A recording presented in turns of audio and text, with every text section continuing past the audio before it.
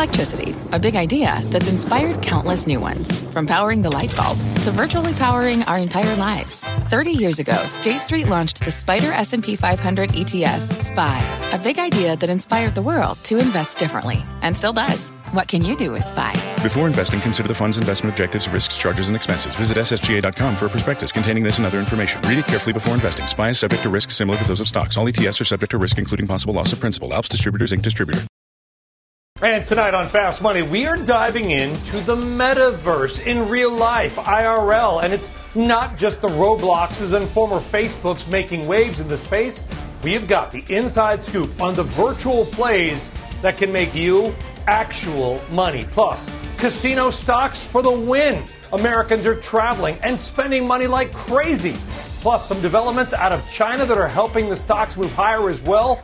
Contessa, Big Money Brewer is here. And then it would not be the holidays without a special Fast Money version of Trade It or Fade It to stuff your stocking. We're going to find out if the desk is wrapping or scrapping some of December's winningest stocks. All right, everybody, welcome. I am Brian. In tonight for Melissa Lee and your trader lineup, Tim Seymour, Steve Grasso, and Bono and Eisen. Welcome, everybody. We have got a big show ahead. And we begin with another kind of big win. And that is a new record high for the S&P 500. The index plowing ahead, up more than 0.5% today. It is now up more than 4% from that intraday low on Monday when all the headlines were screaming about Omicron and we're doomed. And now we're up 4 days. 3 days later, in fact, another record. If you're counting at home, the 68th record closing high for the S&P 500 this year, second most of all time. And it is not just the S&P 500. All three major indexes posting 3 straight days of gains heading into the holiday week and the holiday weekend. Tim Seymour, what's changed? What's going on? Well, look, remember, we're through a Fed meeting. Brian, first of all, thanks for joining us. Merry Christmas. We've gotten through some of the uncertainty. We've dealt with the Build Back Better bust. We've had the dynamic of Omicron and the sense that actually, look, if anything, some of the trends we're going to discuss on tonight's show are around reopening stocks, around hospitality, travel, et cetera. So I just think, you have a dynamic. We know about the seasonals. I think, we're getting back to levels that the market started the month with where, I'm going to make the argument really that the Santa Claus rally was from the October low to, essentially the first couple days of December before we went into this pullback that I think was obviously, I should say, some of the hangover from the Omicron 20 day after Thanksgiving. But the dynamic really, I think a lot of this has been Fed. I think we've gotten through a Fed meeting. We have an understanding where the Fed is predisposed at this point. And I think in that sense, you've taken some of this out of the way. If you look at the parts of the market that are outperforming over the last couple days, you are seeing cyclical stuff working. You are seeing, though, the comfort of mega cap tech. And as we've also said many times over the last 2, 3, 4 months. Below the surface, it's really the pain that you've seen across a number of the subsectors, including retail, including some of the discretionary industrials. And that's the stuff that actually is getting some rotation here. So we've argued you can have a better market environment without the index doing that much. And that's really what today felt like to me. I think, obviously, again, as you noted, we're up 4+%. In triple Qs, we're up close to 5% off those intraday lows on Monday. It's been a big, big move. And I think the health of the market, though, is what I'm seeing below the surface. Yeah, let's dive a little bit more below the surface. Stephen Grasso, if I look here on my screens and I look at the best performing stocks this week, a lot of them, to Tim's point, are those, quote, reopen trades here. Darden Restaurants, Bloomin' Brands, Red Robin, the restaurant stocks, the hotel stocks, the airline stocks. The market is saying that they're sort of putting COVID and Omicron and whatever the next strain in the rearview mirror. Is that, though, the right move? Yeah, I think that is the right move. And I've seen you tweet about this and you mentioned this. What's impressive, Brian, is that airports and security checks at airports have processed more people than before the actual pandemic happened. So this time in December 2019, compared to right now, it seems like people are shrugging this off, figuring out how to travel. So I do believe you're going to see energy, material, the reopening stocks rally again. But also, to Tim's point, I think you framed it nicely. When you look back to 2020, when we bottomed in the market, the Fed came out and said they were going to buy anything. We're worried about virus, vaccines. We were really early on that, virus, vaccines, and we weren't even thinking about rates. Now we're worried about rates, but I don't think there's going to be an overreach. I think Chairman Powell had to say what he had to say for the market, but I don't believe the dot plots are going to be nearly as aggressive as most people think that they should be. I think he has the card to pull in his pocket. That variant or the next variant or the variant after that is going to keep a lid on his side of policy, if at all, limiting growth at all. But I don't think you're going to see that. I think what you're going to see is all those back-to-work stocks really rally. But the key is you're going to see those large-cap tech names, which are both value and growth, still perform and keep the market up. Yeah, and Bonawyn, I mean, listen, just anecdotally, I was at Newark Airport last night. Nobody cares, but I've never seen it more crowded, and I fly a lot. It was absolutely bonkers. I only mention that because the XAL airline ETF is up 8.5% in 1 week. I referenced the restaurants as well, but we have seen this before. We have seen these stocks outperform. Algos get all hot and heavy. Retail investors jump in. We get a nasty headline, and they fall back. Would you be comfortable buying some of those types of names? Dining, hotels, airlines, etc. Yeah, you're going to have to be comfortable, right? Because at the end of the day, we're all in this game to invest for yield. And ultimately, the playbook that you're seeing, to the other two panelists' point, are some of the reopening trades. And to an extent, particularly if you look over the course of 2 years, rather than just a snapshot of like more recent data, those have been the laggards, and that is the playbook. The difference is that you're going to have to understand and be willing to stomach a bit more volatility, as you've seen over the course of the last week. Now, juxtapose that with the fact that a lot of volatility around virus, how to treat virus, vaccinations, travel protocols, work from home, all of that stuff is much less opaque. It's much more transparent. We know how to do that. So that pocket of volatility has been removed.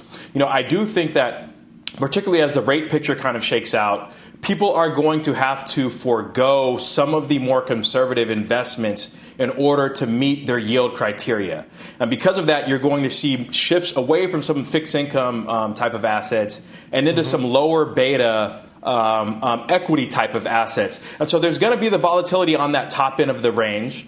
Tim kind of spoke to it in terms of it may not bear out in terms of the entire index, but in terms of pockets, you will certainly see that. So you're going to barbell as opposed to what was previously fixed income with equity type risk. You're going to barbell within equities, taking lower beta on one end of the barbell and higher beta. And that higher beta is going to continue to have volatility, but that's the landscape now.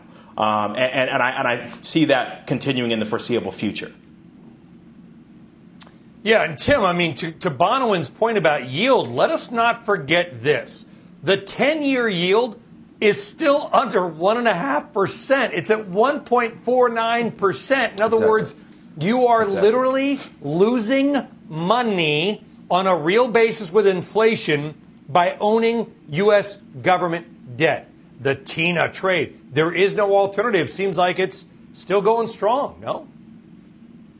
Well, and we've been struggling with whether the 10-year yield, for example, is pricing in almost too much Fed and starting to get to a place where it's looking at the growth side of the equation, even though we know that there's inflation, and that's part of the concern here. And in fact, on the days when we've had some of the bigger market moves, it's really been with a 10-year that's been moving higher. So, I think we're at a place where we are probably going to have to pay the price for a lot of stimulus and a lot of pulling forward even on corporate earnings as we get some time into 22. As has been mentioned, whether the Fed can be as aggressive as possible in 23 or in 22, as they've maybe tried to communicate to the market in the last meeting. I don't know that. I do think that in an environment where yields move up to 175 to 2, I think the market's going to like that.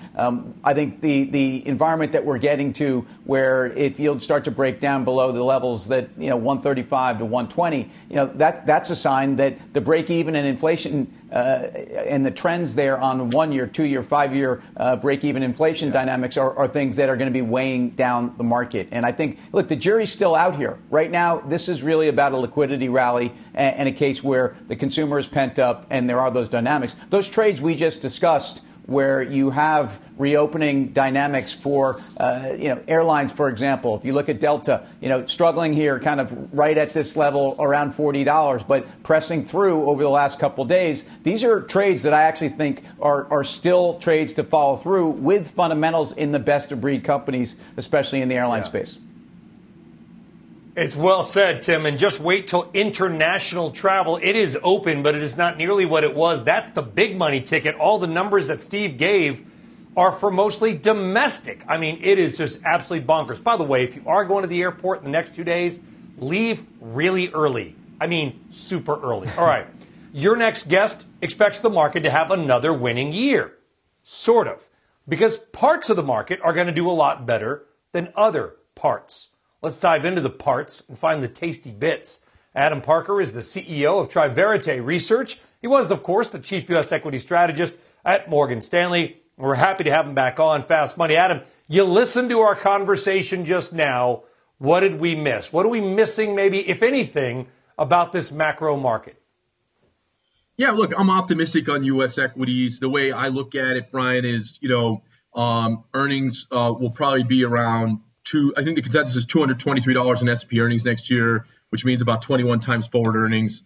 Even if the numbers are a little bit too high, 21, 22 times, I think that's pretty attractive risk reward for a market that offers, 1.5% dividend, maybe a 1% net buyback, and then on top of that, some organic earnings growth. So I think the risk reward's pretty good for equities. I've probably been bullish for most of the last decade, and I just try to focus on what could really derail the earnings outlook. I think that's the real risk to focus on.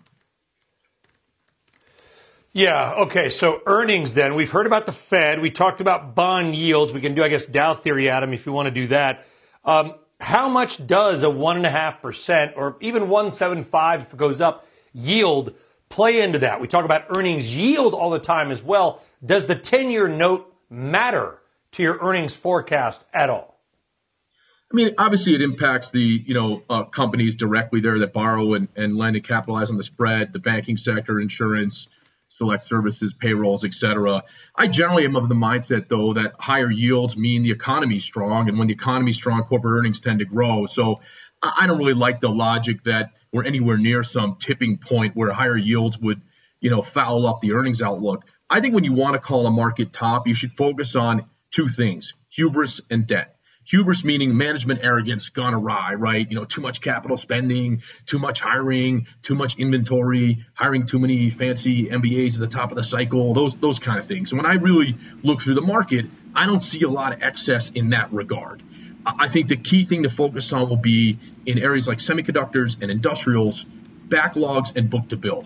Backlogs basically are, hey, I've been short product, I can't produce because of supply chain issues. Let me order more out in the backlog in the future. And at some point, those numbers in the backlog won't be real. And I think that'll be, a cautionary tale in those sectors of the market. Book to bill is how much did I ship versus how much did I just get ordered. And we've seen those numbers generally go from 1.5 to 1.08 to maybe 106. So we're still not quite producing at consumption in most of the, kind of cyclical areas in industrials and semiconductors. I think when we get to that point next year, then we have to, kind of look more cautiously at where earnings expectations are more achievable. What the panel said earlier, I totally agree with, is it's always a barbell within the U.S. equity market, right? You're always trying to find attractive risk reward based on estimate achievability. And so a lot of our work focuses on, hey, where do we think the estimates are more achievable? Energy and materials. Where are they less achievable? Industrials. Maybe more achievable consumer services, maybe less achievable in staples. Those kind of pair trades always make sense to try to beat the overall market. Adam, it's Tim. Thanks for joining us. Where do corporate profits need to be fearful about inflation and margin squeeze? Because, ultimately, I think that hasn't really been priced in, and corporate profits have been really running with excess margin.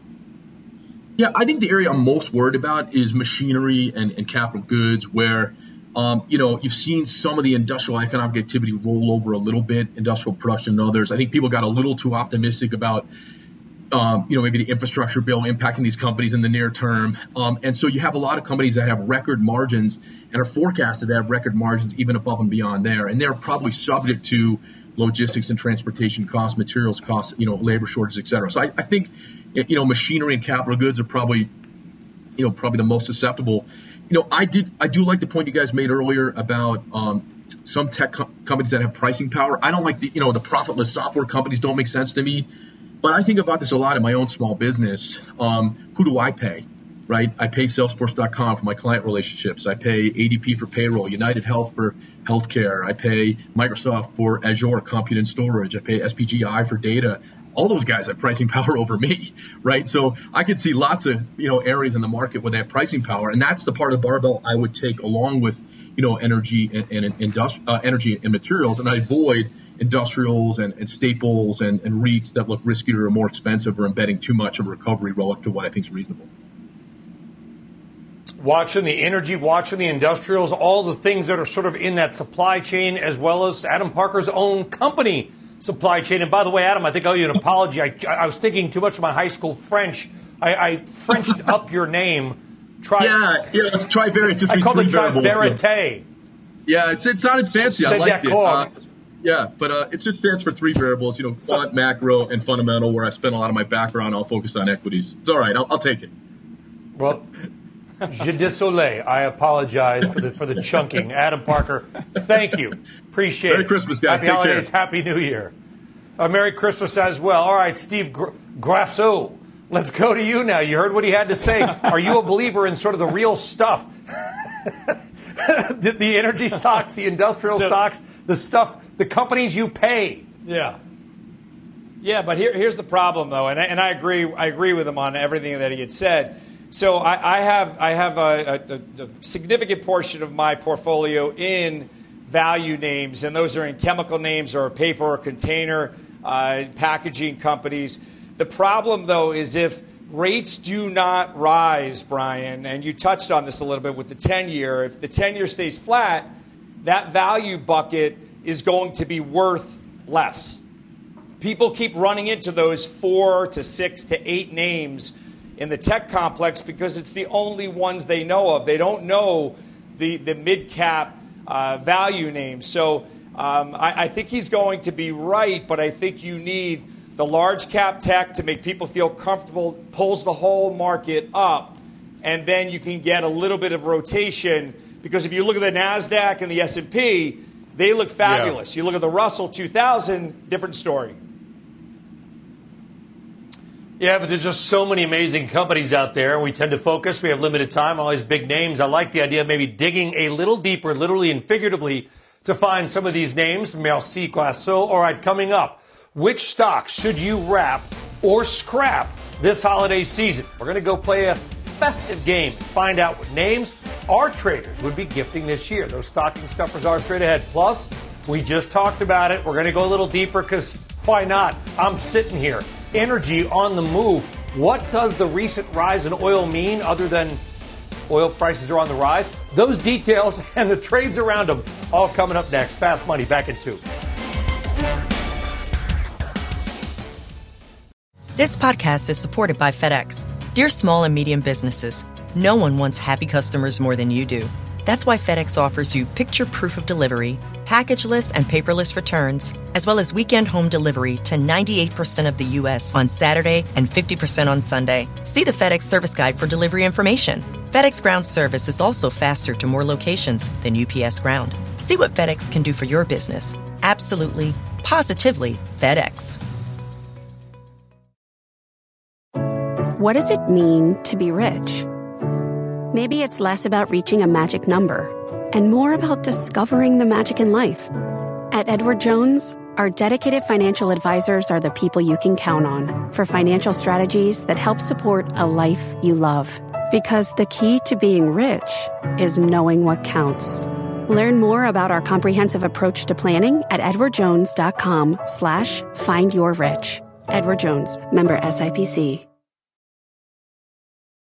All right, welcome back to Fast Money, everybody. Well, here is a very serious story that happened today. I'm looking at images from ExxonMobil's Baytown refinery that is right on the outskirts of Houston. It is the fourth biggest refinery in America, and it caught fire at 1 o'clock this morning. It took nearly 9 hours to put out. Exxon says its production capacity does remain stable, but a few workers were indeed injured. Sending good wishes out to them and their families, but all in all, certainly could have been a lot worse in what has been a string of major industrial accidents. Well, all this as oil prices continue to rise off the recent lows, moving higher for the third day in a row as we head into the holiday weekend. Now up more than 4% this week. Tim, your take structurally on the energy market, energy stocks, or whatever.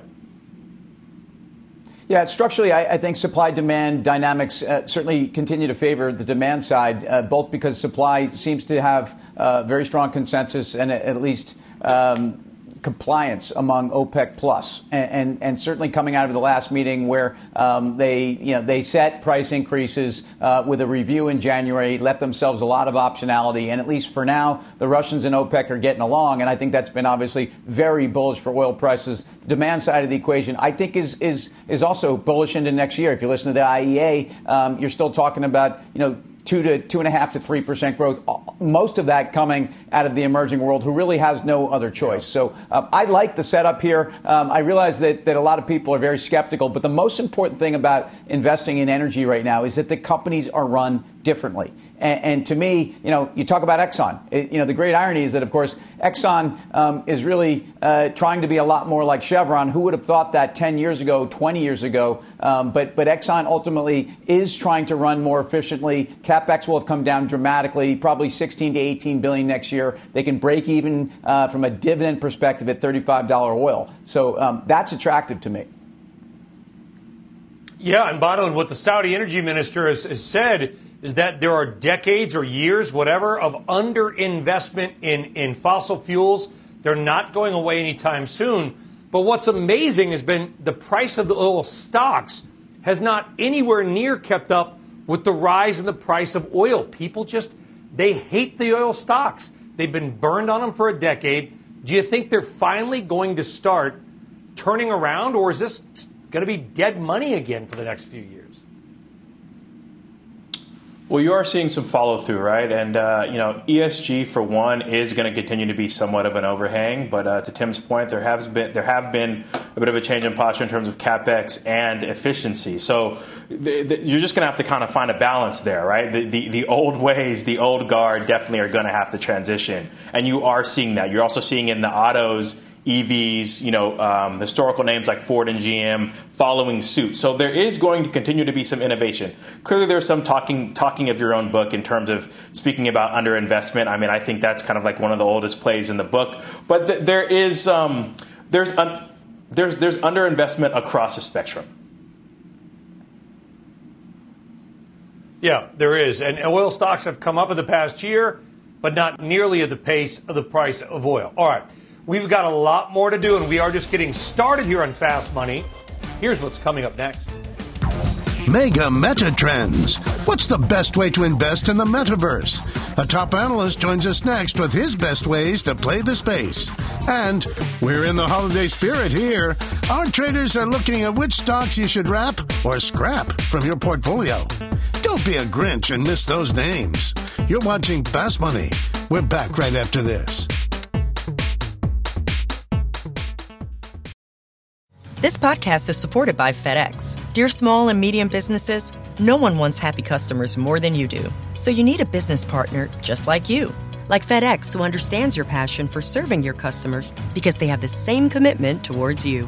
That's why FedEx offers you picture proof of delivery, packageless and paperless returns, as well as weekend home delivery to 98% of the U.S. on Saturday and 50% on Sunday. See the FedEx service guide for delivery information. What's more, FedEx Ground is faster to more locations than UPS Ground. Trust FedEx for timely deliveries. See what FedEx can do for your business. Absolutely, positively FedEx. CNBC has quick and easy to understand business news updates at the open, midday, and close every weekday. Markets, money, and more from Wall Street to Main Street. I'm CNBC's Jessica Ettinger. Follow and listen to CNBC Business News Updates wherever you get your podcasts. All right, welcome back to Fast Money. Why don't we get virtual in real life? Because we have talked a lot on CNBC lately about what we all can expect from the metaverse this year. The metaverse, of course, that virtual reality world that Facebook and others are building out. So how does this all eventually play out? Julia Boorstin continues her series and is now looking at all the ways to invest in infrastructure of the metaverse. Brian, there are so many components of the metaverse where investors can get exposure. First, there are the chips that will power virtual experiences. Bernstein points to the potential for NVIDIA, the world's largest graphics and AI chips maker, and Qualcomm with its Snapdragon XR platform that connects virtual and physical spaces. Bernstein does have an outperform rating on both those stocks. Now, second, for VR to work, the network needs to be fast, so 5G is key. T-Mobile, Verizon, and AT&T's investments in spectrum should pay off. And third, there are the original metaverse players, Meta Platforms, Snap, and Roblox. Goldman Sachs highlights them as its key buy-rated stocks in the sector. Goldman forecasts that Meta Platforms, the company formerly known as Facebook, will invest about 5% of its market cap over the next 3 years, about $39 billion in new metaverse technology. Now, for broad exposure to this space, there are ETFs like this one, Meta, not to be confused with the company previously known as Facebook. That ETF includes a basket of 44 stocks with exposure to this space, including those that I've already mentioned. Now, companies really do seem eager to talk about what they're doing in the metaverse. There were a record 449 mentions of the metaverse in third quarter calls. That was up from 100 in the prior quarter. So we'll have to see if that trend continues. Brian, back over to you. All right, Julia Boorstin, thank you very much. Okay, so we have talked about a lot the big infrastructure players in this growing metaverse. And our next guest joins us now to try to break it all down and give us his latest read on a very real virtual world. Let's bring in now Jefferies analyst Andrew Urquhart, a man who probably has one of the hardest jobs in all of finance because you're literally trying to build something out of nothing. I mean, this. People say to me, what is the metaverse? I say, I don't know. But if I could imagine it, it's probably like the book Ready Player One, terrible movie, fantastic book. And I'm not going to guess how it plays out, except to know that maybe the underlying architecture seems like that would be almost the only sure thing, Andrew. Yeah, no, thanks for having me, Brian. I wish everybody would answer the question, what is the metaverse, with I don't know, because it seems to be something different to everybody. And, Facebook likes to talk about it as a VR play. The one thing that is certain, like the previous guest mentioned, is infrastructure is going to be very big here. And quite frankly, because no one really knows yet what the metaverse will be, everyone's still kind of building their own sort of thing. So companies like Roblox could benefit. Traditional companies like the video game companies could easily benefit from the technologies. And in fact, arguably, they're probably best positioned at this point, and nobody talks about it. Yeah, do we want to gamble on some of the companies that are trying to make money in the metaverse, not on the metaverse, Andrew? And what I mean by that is the difference between the companies who build the asphalt for real roads and the companies that put up a billboard that you look at on the road and hopefully then will go buy their product. It's not going to be any different virtually or in the real world, is it? No, I mean, if you take Roblox, for example, you have companies like Nike, Vans, Forever 21, building experiences right into Roblox. And by the way, some of these companies have been doing this for years. This idea that metaverse is fairly new is probably wrong. Nike's been in NBA 2K with a virtual store for years. And in fact, NBA 2K probably gets more traffic than Roblox does for the virtual Nike store. And so to your point, as we go and build this, it very well may be best to what we call buy the picks and shovels that are ultimately going to build whatever this metaverse will ultimately be. Yeah, but Andrew, is it right to say this again? I don't know a lot about the metaverse or children, but I have a couple of the latter, not the former. And I know this, when things become overly commercialized, they instantly become uncool. I mean, that is are these brands going to boom because they're in Roblox? Yeah, no, I think you bring up a really great point. And this is one reason why we're somewhat cautious in the near term and trying not to get caught up in all the buzz. Because if you take the brands in Roblox, and again, extraordinarily early, but the data would suggest that maybe the kids don't want to do the branded thing. Vans had a lot of users. Nike Land had fewer, and the most recent experience has even fewer. And so, again, we're still very early. I think you're going to have a lot of companies trying to build something here, and at the very least leverage the technology. And one of the things that we talk about, and back to your earlier point around Ready Player One, if people think Ready Player One is going to be here tomorrow, they're completely wrong. There have been companies trying to build Ready Player One for years. Some of them do not exist anymore. A lot of these builders started in Second Life, Club Penguin, World of Warcraft. Like, this idea of virtual worlds is not necessarily new. It's going to be a real slog to get from where we are today to something even remotely like a Ready Player One. In the meantime, there might be ways to play this space based on companies who are kind of using the technology that will eventually get us there. Use that in today's applications, whether that's the data centers, whether that's the video game names. They're making their games more engaging, maybe not truly metaverse, but more engaging. So there definitely are, I think, ways to play it, but it's going to be very tricky. And I think anyone who thinks, like I said, Ready Player One is going to happen tomorrow is probably wrong. Yeah, but where we will be right, Andrew, and we appreciate your time. I have a feeling Ready Player One, the book, and the movie are going to move up the charts in their respective categories over the next couple of days, weeks, and months. And everybody's like, what the hell are they talking about? Ready Player One. Andrew Urquhart of Jefferies, exactly right. Thank you very much. Thank you, guys. Grasso, I don't want to date us, my friend, but I'm old enough to remember Lycos, Excited Home, right? Pets.com, 1996. It's New World, Real Life's Dead. All that company, they became dead money. They wiped out investors. They got bought at deep discounts. How do you see this playing out? So when Andrew was talking about a bunch of the gaming stocks, you could just hit up their year-to-date performance. And for whatever reason, they can't get out of their own way.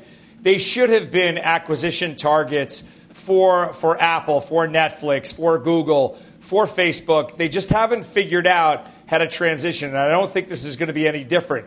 Then when you come up with a company that invented, or I should say that leveraged the name Meta, Facebook, they're only up 22% year to date. So it's never the ones that you think are going to really optimize. I think he could be right with an NVIDIA, which is already up 127% year to date, or an AMD, which is up 60% year to date. The key, though, is I think Apple is never really first at innovation, but they're great at perfecting ideas that other people innovate. So I have a sneaky suspicion. I'm long Apple. I've been long Apple for a while. I continue to stay long. I think they'll be the ones who actually leverage the metaverse better than anyone else. And that's why you'll probably see the stock double from here, and everyone will scratch their heads and say, wow, I missed it again.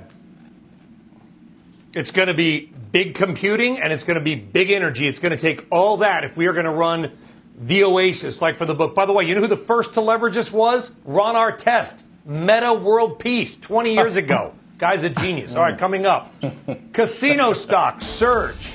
Big money. Contessa Brewer is here with her take and the news to know now. Plus, we are counting down to Christmas and feeling a little festive here on Fast Money. There's no humbugs. Our traders have made their list. They checked it twice. Names they're going to wrap or scrap this holiday season. What stocks made the list? Well, you got to stay tuned to find out.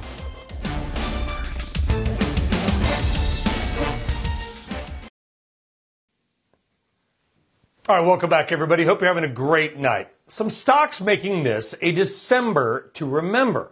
Let's check out the gains on names like Broadcom, Carnival, CVS, Visa, and Coca-Cola, all certainly on Santa's list with solid month-to-date performance. So we thought this would be the perfect time to play a little game of...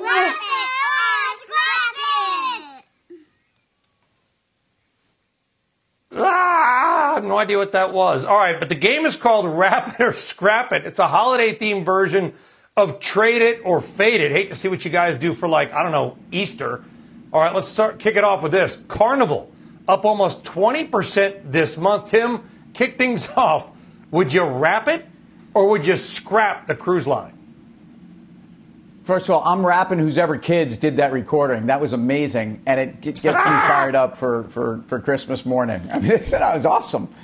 Look, Carnival Cruise, I hate to say it, but I'm scrapping it. I think as much as we've had a great run, I think, yeah, I know, kind of sad.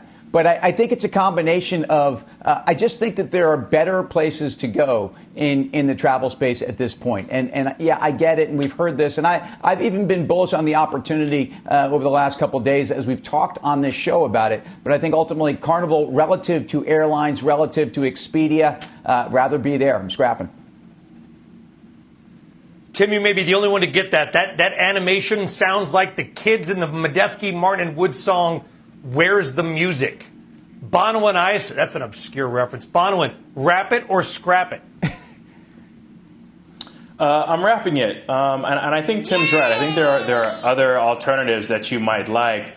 But you hear that 20% pop recently, and really you kind of need to look at that in raw numbers, right? We're only talking about a couple of dollars. And if you look over the last few years, I mean, I think this thing has really been beaten up. Now, it's got a great debt balance, a large amount of great debt balance, but I think the negative sentiment is largely priced into the stock. I'm wrapping it. Hold on to it. All right, next. Got it. All right, next up, CVS Health rallying 14% this month. Wow, Steve, would you wrap or scrap it? I'm going to scrap it. I want to let... There we go. There we go. So the stock is up roughly 50% year to date. I think the all-time high is maybe $12 or $13 higher than where it's currently trading. So it's basically a 10% move from here. I don't think it's a total negative future, Brian, but I feel as if they've played the hand they've had perfectly, and the upside is limited from here. Yeah, look, I would be a wrap on this. I'd hate to disappoint those kids. I think they have a great primary care strategy, and I think they hope to revolutionize healthcare. Yes. Yes. All right, here we go. Visa ringing up 12% higher this month. Bono and Ison, are you wrapping or scrapping Visa? I guess I'm in the Christmas spirit. I'm wrapping this one as well. Yeah! I mean, ultimately, it's really about the consumer. I see multiple pathways in terms of leverage on the consumer here, whether it be inflation or whether it be the reopening trade. And I think that all bodes well for payment processing and for credit card companies. So I'm wrapping this one. I'm going to actually scrap this one on Visa. And if you look at it longer term, it's definitely, I love that. It's definitely moved from the lower left to the upper right. I get that. But buy now, pay later seems to be, whether it's realistically taking a chunk out of Visa and MasterCard or just the optics of it, it seems that Affirm is taking something away from those two companies. For me, it's a scrap. And I'm going to throw in a would you rather here. A would you rather? I'd go with American Express because Affirm and buy now, pay later is taking away from debit, not from credit. I like it there. Combining games. All right, Steve, thank you very much. Right up next, Contessa Brewer is here with the casino stocks and news to know. Plus, options traders betting on some new highs ahead in the healthcare space. We'll talk about it coming up.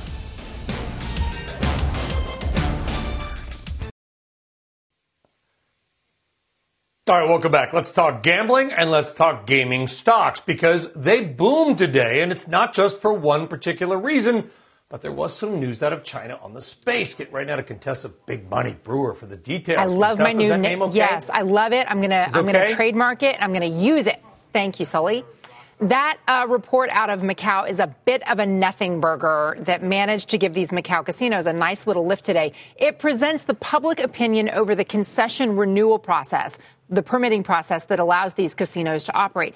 Basically, the commentary indicates the public wants more government oversight, more local control, but largely for things to remain status quo. This does not dictate what will happen. It's just how the people feel.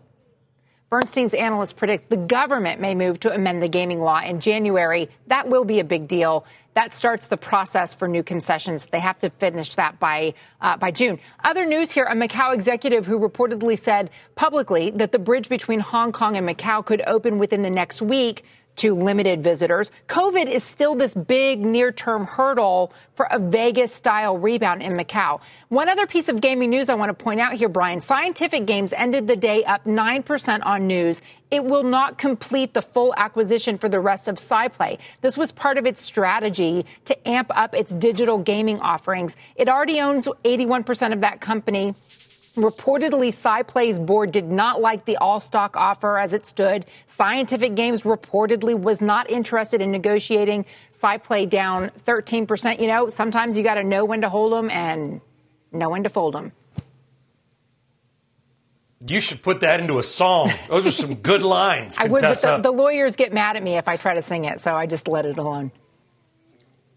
There you go. Good stuff. Contessa Brewer, we appreciate it as always, my friend. Thank you. That's why Contessa's the best. She literally says, guys, that the note is a nothing burger, but a lot of these stocks have done very, very well. Let's go around the horn now and trade this. Steve Grasso, kick it off. I mean, listen, to be fair, the casino names rose the same as the hotels and the airlines today. Everybody bought anything having to do with people going somewhere and spending some coin. Do you think the recovery is going to happen faster in Macau or faster in Vegas? I'm of the belief that it'll happen faster in Vegas. I believe that people in the States that have never been to Vegas are more likely to be going to Vegas. They want to spice up a little bit of their vacation time. MGM is up 45% year to date. Las Vegas Sands, that used to be my favorite name there, is down 35% year to date. I'd stay here. I'd stay local. I'd stay with MGM. Yeah. But, Tim, we got to be careful, right? China's been going after this COVID zero policy, and, man, when they shut things down, they shut them down. Look, it's in the price, Brian. I mean, these things, price to EBITDA, however you want to look, EV/EBITDA to earnings, however you want to look at this, have been cut in half. They're trading, roughly 8-9 times from 17, 18 times. I think you're in the price. I think the renewal process is to watch, but probably overdone. Travel mobility, I think, is coming back. And I'm long Las Vegas Sands. Bonwin, what about you? Any take on the casino names? Yeah, MGM as well. It's expensive. There's no doubt about that. But if you look at EBITDA or debt balances, anything of that nature, those credit metrics typically point to MGM for me. So I'm with Grasso on this one.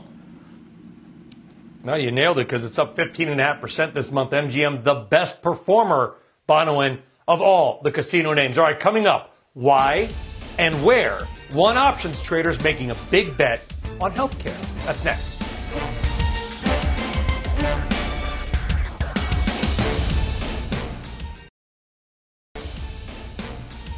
All right, let's get a sneak peek at the Cramer Cam. Jim is speaking with the CEO of Boxed. You can catch that full interview. And, of course, the restaurant Mad Money at the top of the hour, 6 p.m. Eastern. And do not forget, you can have Cramer delivered right to your inbox every day with the CNBC Investing Club. Sign up now with all the info right there on your screen, or just point your camera at that QR code. All right, in the meantime, there was a lot of bullish options activity across healthcare today heading into the holiday weekend. Let's hope that's not a sign. Mike Coe joining us now to break it all down. Mike, what are you seeing?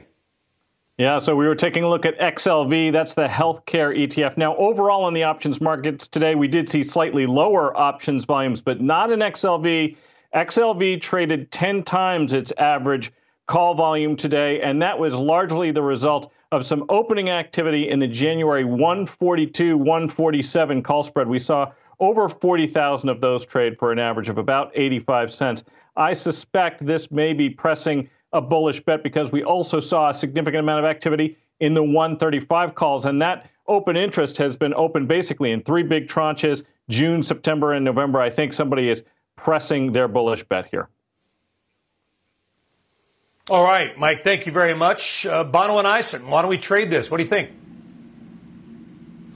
Yeah, I like the trade. I mean, I mentioned it a few shows back, and ultimately it really plays into that barbell approach. Up and to the right, I'm a buyer.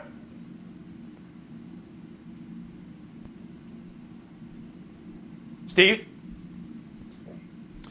You know what's interesting to me, when you look at the XLV, it's up 23% or so year to date. I'm looking at the XBI and the IBB. Let's see when biotech can get its groove back. I'm looking for the underperforming space. COVID and pharmaceutical stocks took the limelight. Let's see if the XBI and the IBB can get something back together again. All right, like getting the band back together again. Good stuff there. All right, for more options action, be sure to tune in for the full show. Now, it's not this Friday. It is next Friday at 5:30 p.m. Eastern Time. But up next here, your final trades.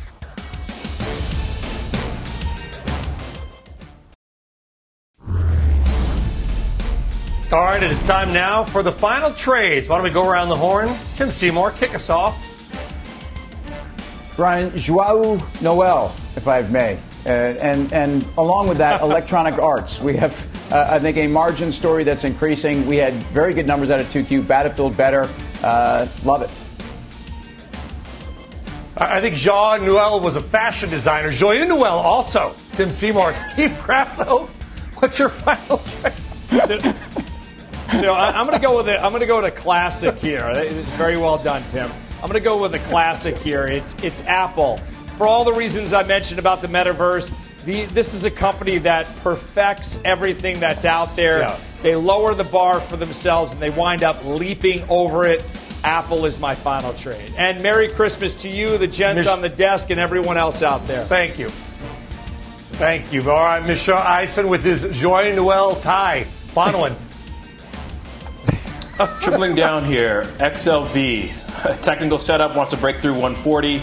Options are telling you the same thing. Thank you all, guys. Merry Christmas to everybody out there. Appreciate you watching. Mad Money is next. Have a great day.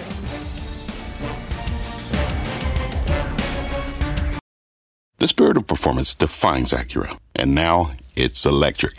Introducing the all-electric ZDX, Acura's most powerful SUV yet. While what powers their cars may change, the energy that makes Acura never will. Crafted using the same formula that brought them electrified supercars and multiple IMSA championships, the ZDX has track-tested performance that packs an energy all its own. With a premium Bang & Olufsen sound system and up to 313-mile range on a single charge, and a Type S variant with an estimated 500 horsepower, the ZDX is everything they said electric could never be. It was built with the driver in mind, just like Acura's been doing since the beginning. We could talk all day, but the only way to experience this electric performance is to drive it yourself. Unlock the energy and order yours at Acura.com.